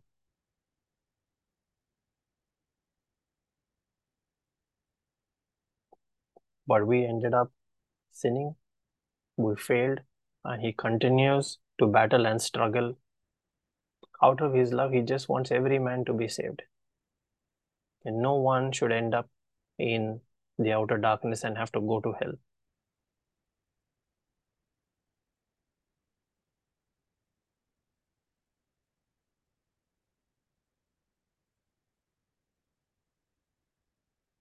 I hope that is blessing you. We'll look at the next steps of this next week. What happened when man sins? And the rest of the process there. And then we'll look at our connection with the earth. This was more of the background of what is man that God is so mindful of him? What is God's plan for man? What is the Bible all about? We've just sort of summarized the whole thing in today's scripture. I hope when you go back and you look in the mirror, you remember all these things. That is you. This is who you really are. Don't ever forget it. So we shall end here tonight. Father, I thank you that you have blessed us with an opening of our eyes to your truth, and you continue to reveal more and more of your truth by your Spirit of truth, so that when He comes, He is the Spirit of liberty. There is freedom everywhere. We are no longer under any kind of oppression of the lies of the enemy, but we can walk in that freedom knowing who we are and what you have made us to be, and then take our rightful position in this earth realm. I ask for that edification, and we thank you, Lord, for blessing us. Be blessed, everyone. Have a good night and a great weekend ahead. Thank you, brother.